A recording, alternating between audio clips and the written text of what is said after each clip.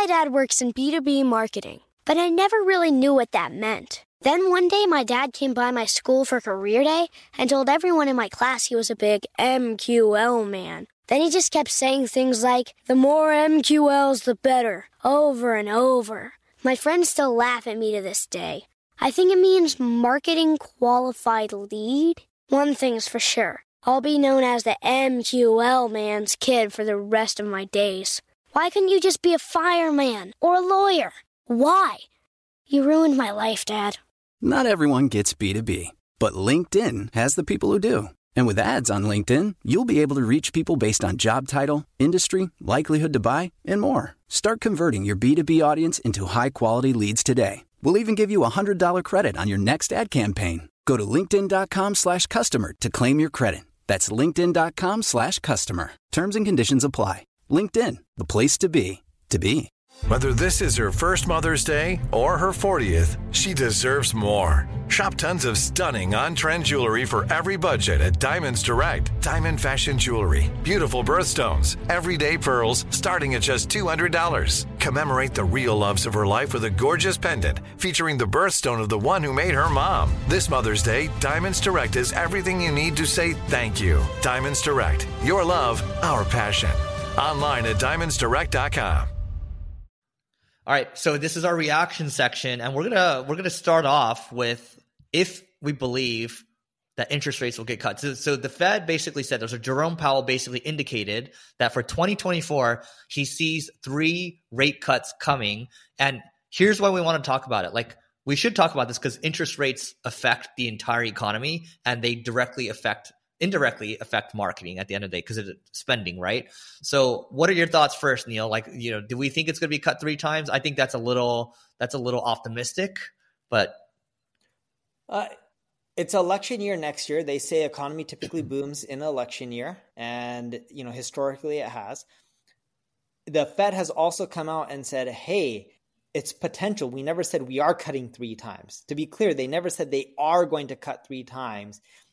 They indicated that they may or may not cut, but that's what it's leaning towards. And they said very clearly it's too early to decide how many times. They got to look at a lot of other signals. And the way I look at it is I think it's going to be something where they cut either very little, 1, 2 times, maybe even 3, or they're going to cut deep. And it's not about how many times they cut, like cutting 0.25 each time is only 0.75%, which seems like a lot, but based on where interest rates are right now, it's actually not that much. Especially if you're doing things like buying businesses, and using that capital to grow, like 0.75 doesn't have that big of a difference. If you're paying the bank 8.5%, 9% interest, it going down from 8.5 to 8 or from 9.5 to 8.5, not that big a difference compared to what we're used to and what we were making a lot of our financial decisions based off of. But if the data starts coming in good on the inflation side and much worse on the economy side, I think they'll cut much deeper. And I don't think we'll know until, we start the new year and we start getting really into it. I'm hoping they cut more than 0.75%. So here's what Jerome Powell said. So the Federal Reserve is willing to cut rates even if the U.S. economy doesn't dip into recession. And he also says that he says now the Fed is seeing progress on inflation across the 3 main core areas, right? And here's the thing, I think people are celebrating a little prematurely right now. I think my base case is still recession next year. And I think people are like, oh, the markets are ripping, everything's good again. It's time for a bull market again. So, I think that being said, it's like, I think it's, for me, I'm just being vigilant at the end of the day. And that's how I feel about it. I don't know how you're looking at it. Dude, I look at it as we're already in a recession. I don't care what they classify as a recession or not. We've had some quarters with slower growth. And I don't know the economic definition of a recession. No, it's just two quarters in a row. Didn't we already have 2 quarters in a row? We did. They just didn't want to declare it. Yeah, but the way I look at it as if they don't see things slowing down, harder to sell a home, harder to buy a home, harder to buy food, harder to spend more money, harder to grow your business and maintain customers and revenue. If this isn't a recession, I don't know what is a recession. Hey, girlfriends, it's me, Carol Fisher. I'm so excited to tell you about the brand new series of The Girlfriends. In season 1, we told you about the murder of Gail Katz at the hands of my ex-boyfriend Bob.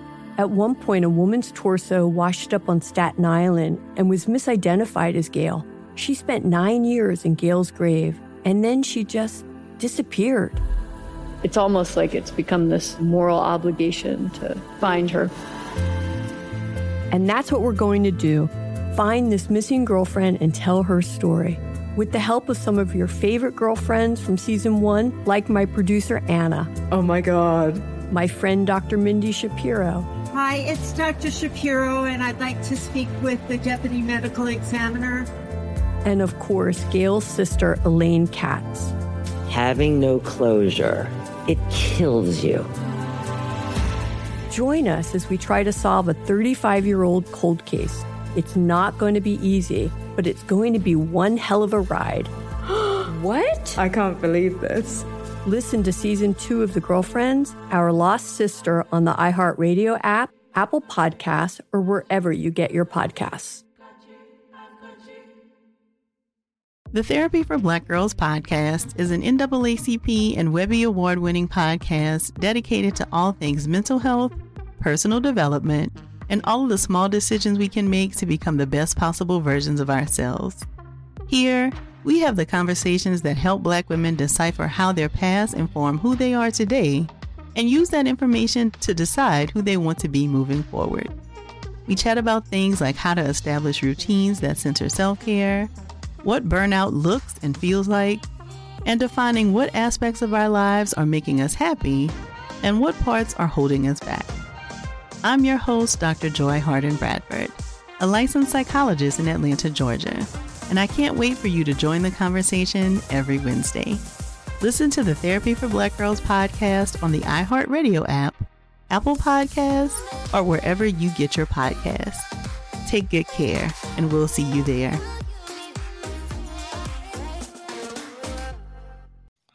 Yep. All right.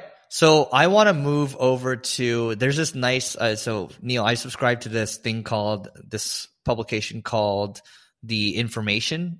I don't know if you subscribe to them, but I love it. Look at this picture of the besties over here. So you got Jason Calacanis, David Freeberg, David Sachs, Chamath. You can see like a starship from SpaceX floating up there.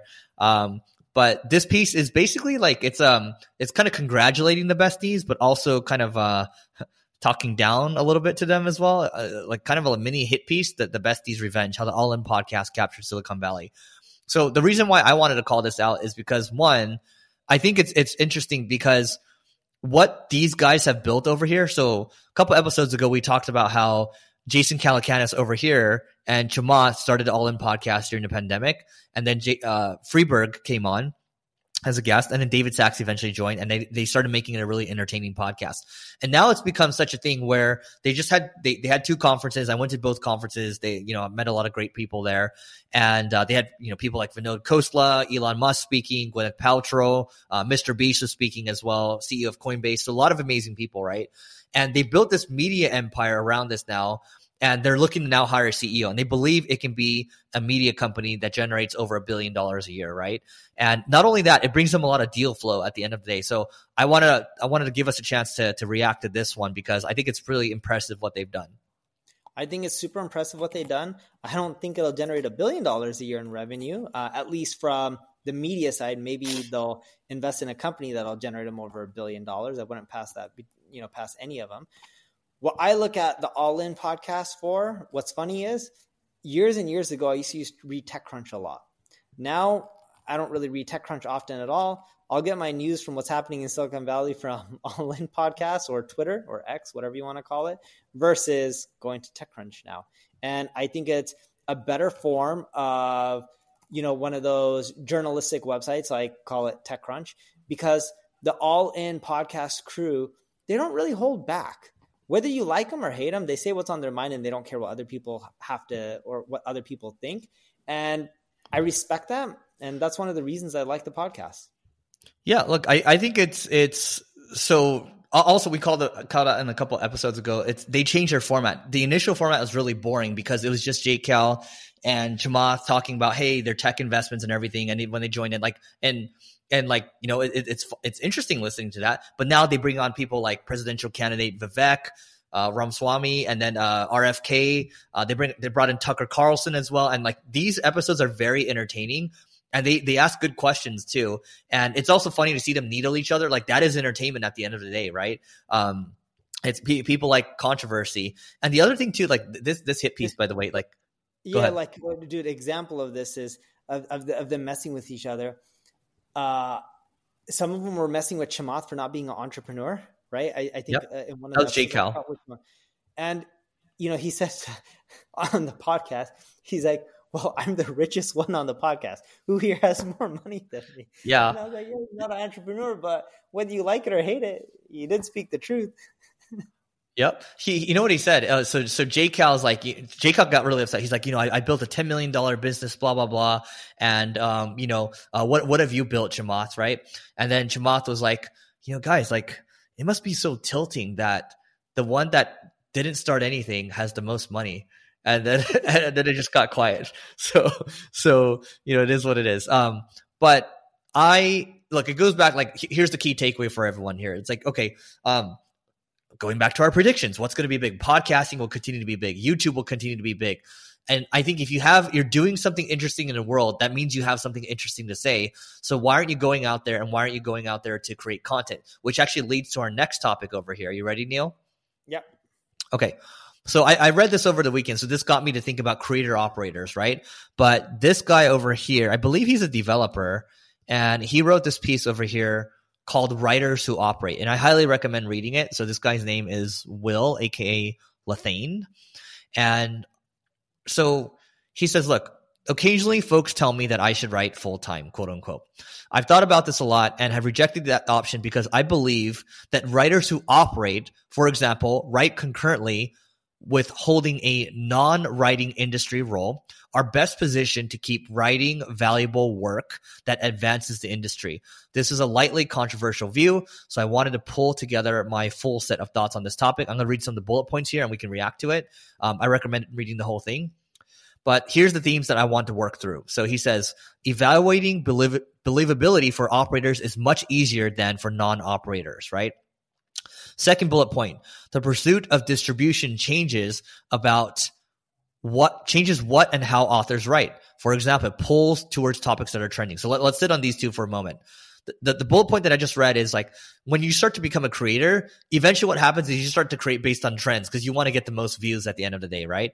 Now, the first bullet point here is like, you know, when you are talking about, you're trying to evaluate something, well, an operator is going to they have actual experience, so they can evaluate something more to the truth than the non-operator can. Does that make sense, Neil? Yep. Okay. So look, we can continue down here, but look, you guys can end up reading it, but the big thing is, you know, he believes, or she believes, is a he, and bet is he, right? It's a he. It's a he. He believes that writing helps him become a better operator and gives him a better perspective of what's really happening. Well, no. It's yes, that, but more so, he believes in having operating experience as a writer is better than just being a pure creator. I agree with that. I think no matter what content you're creating or what you're doing, if you have experience in it, you're going to be better off. I think the reason people read a lot of my content, at least with marketing, isn't because of my writing skills, because I know I don't have the best grammar or spelling. In almost everything, I have errors. Even though I use Grammarly, that's helped a lot, but still I have errors. And it's because of the experience, the data, the stuff I can share that other people can't because they haven't experienced it. I think that's what makes content amazing. It's not about how skillful you are using the pen or, you know, hitting some keypads on your keyboard. It's about what you have to share, like the meat of it. And that really comes down from having a lot of experience in whatever you are writing about. I think without that experience, yes, you can share based on other people's experience or interviewing them or surveying them or talking to them, whatever you want to do, but it's still not the same as experiencing something yourself. You know what I'll say? I mean, some people obviously write very beautifully. They're very good with their words, right? And that's neither you or me. But two other bullet points I want to call out here, and then we can continue on here is, in tech or business, for example, you have invalidation events that happen in an industry. And so what this means is that, for example, we just came out of a zero interest rate environment for like 15 years or so, where interest rates were very low and money was basically free, right? It's very easy to borrow money as well. And people got very sloppy. People got very lazy, right? You saw people funding a lot of companies that shouldn't have gotten money. But now we're in a post-ZIRP environment, so post-zero interest rate environment. And it's actually difficult for non-operators to understand what's actually happening, because for Neil and I, we both have businesses, right? We know exactly how it feels, and we can see what's going on with friends that we have or customers that we have, whatever it is exactly. And the other thing is, like, when you operate, Neil and I have so many topics we can pull from. There's I spend 90% of my time on the business. Same thing with Neil as well. And we can just keep pulling and pulling and pulling. And so that goes all the way back to the whole creator operator thing. I think there's going to be a lot more of those. And I think if you're operating, now is like a really good time for you to start creating. And I really recommend reading this piece. Like, there's really good examples. Like, you have Hunter Walk that does this. And it doesn't matter which medium, just go out there and create, because your experience is valuable. Anything else, Neil? That's it. Make sure you give this podcast a 5-star rating. We really appreciate it, and look forward to seeing you tomorrow. All right, that's it for today. Please don't forget to rate, review, subscribe. Check out this video over here, and let us know what you think about this format, and we'll see you tomorrow. It's brand new, Season 2. I'm Marissa Thalberg. And I'm Stephen Wolf Pereira. And we're excited to be back having bigger, bolder, and always real conversations. Straight from the C-suite front lines of marketing, media, and more. We have great friends joining, from people you may know, like Vilmer Valderrama and Bobby Burke. And people you'll want to know. So grab a coffee or, hey, even an Aperol Spritz, and come join us on America's #1 podcast network, iHeart. Listen to Brand New on the iHeart Radio app, Apple Podcasts, or wherever you get your podcasts.